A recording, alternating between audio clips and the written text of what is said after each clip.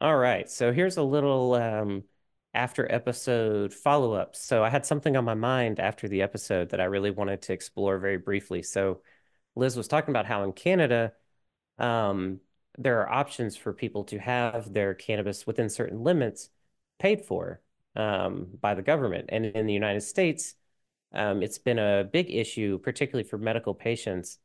There's no options for insurance coverage or anything like that. So I thought it'd be cool just do like a little 5 minute post episode addendum here.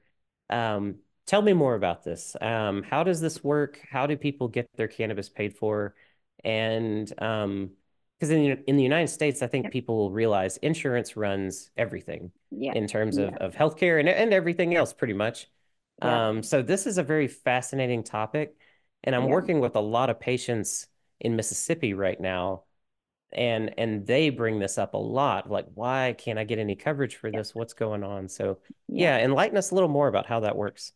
Yeah, that's a super interesting question. And actually, when I was working in physiology, we did a lot when the Affordable Health Care Act was coming in, because at that time, when the companies became responsible to pay for the health insurance of their employees, when everybody was trying to figure out what that was going to look like, we worked a lot with insurance providers because the companies, of course, their first question was like, well, how much is that going to cost us? Right. Right. So it's going to cost you a lot. So, step one was fire everybody that's not necessary because that'll Hmm. take people off our docket of needing to pay for. But then the second question was, how do we reduce the draw on insurance because the insurance premiums go up with the Right. amount that people. So I did have a bit of a background just looking at insurance, what you can do with your health risk assessments for employees and employers and stuff and the cost. So looking at the cost benefit analysis. But in Canada right now, we don't have anything specific like like how you would be able to have it filled like a prescription.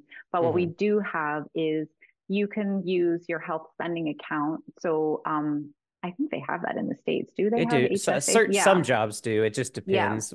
A lot of So government jobs or like my wife working in mental health, a lot of the jobs she's had have yeah. had HSAs. Yeah. Yeah. Okay. So in Canada, we can use our HSAs to be reimbursed for the cost of cannabis therapy. So if you purchase cannabis, you can submit the receipt. So you purchase it from a dispensary and you can submit the receipt and have it reimbursed to you up to the limit of your health That's spending amazing. account. That's Yeah. wild. And when you really think about the cost of healthcare, again, in Canada, the cost of healthcare is on our country, right? Like our country Yeah. is our primary healthcare provider, is our country. So for them, potentially the consideration is, well, the cost of reimbursing cannabis is probably going to save us money somewhere else, Hmm. right? And Yeah. so, because cannabis is amazing because it's a polypharmaceutical, I mean, it's annoying for the monomolecular model where you're looking for one Right. target to hit.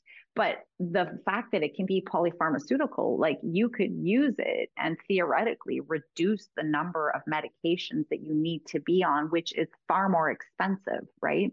Yeah. So I think the thought is probably, well, if they're going to choose to use that, then okay, it's legal in our country. It's giving them some agency to make a choice, Hmm. which patients, when you look at patient outcomes, just working in healthcare, you know, agency is a huge one, like them feeling like they're involved in the Yeah. decisions that are being made for them. And that's where I think athletes and military, that's a big part of how they struggle because they are not Yeah. fully the ones making the decisions. But in healthcare there, I think for patients, that's a really good, I think it's a good call to have them as involved as Yeah. possible. Because statistically, we know, if you give somebody a blood pressure cuff and they Hmm. start monitoring their blood pressure, Right. just the act of them monitoring it, it engages them in In their the health.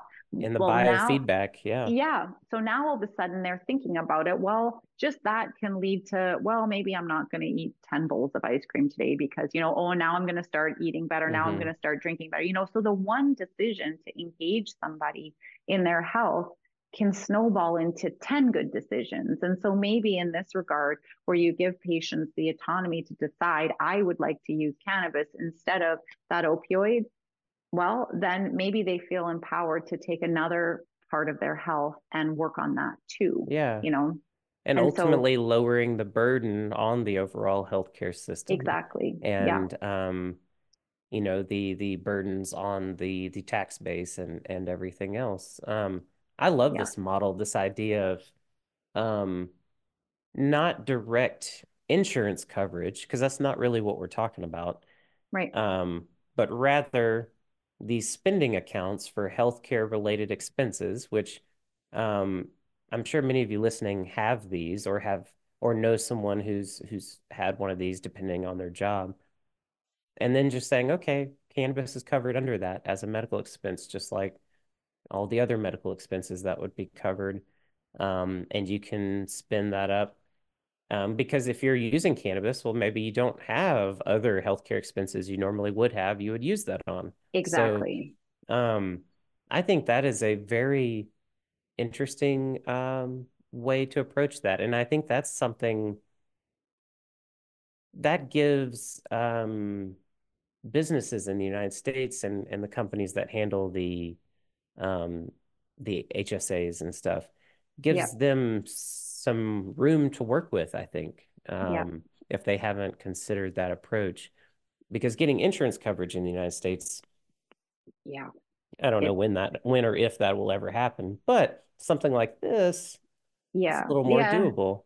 To take a Yeah. different model. And in Canada, there are, some of the insurance companies there are considering trying to come up with a model where it can be reimbursed like a medication, just normal, Hmm. just like any other medication. But there's so many steps in between, where we are now and that ever happening. But they are starting to consider having add-on policies where you can pay insurance just like you do for your additional health Ah, care, okay, and then you okay. can use it, and you would be able to use your coverage for cannabis as a Hmm. medication just like any other medication. So in Canada, our insurance schemes are a little bit different just Right, because our right. primary healthcare provider is our province, which is our country, right? So Hmm. each province, so it's your provincial health, but then we do have our add-on insurance, which is where like your chiropractic, Hmm. acupuncture, massage, but cannabis fits right into that, But and Yeah. where I worked before, in clinical physiology, that was also included in that scope of things.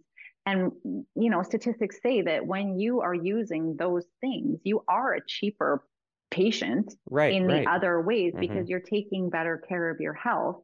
So by proxy, you're less expensive as a patient, right? Yeah, So, I mean, the absolutely. dollars and cents make sense, but the problem is it's cannabis. So, we have to consider Ah, it, right? Well, oh my God, everyone's gonna, there'll be right, zombies. I think if exactly. we called cannabis anything else, if it had a different name, we Right. could do an episode just on the lexicon in Oh my cannabis. I think gosh, that yeah. would be it. Hmm. Because I mean, if we called it, I don't know, if we picked any sort of a gentle name and just Yeah. kept everything else the same. Yes, I actually saw a product the other day. This was hilarious. It was called a Trip V1 agonist. They called it, it was literally Oh CBD, wow.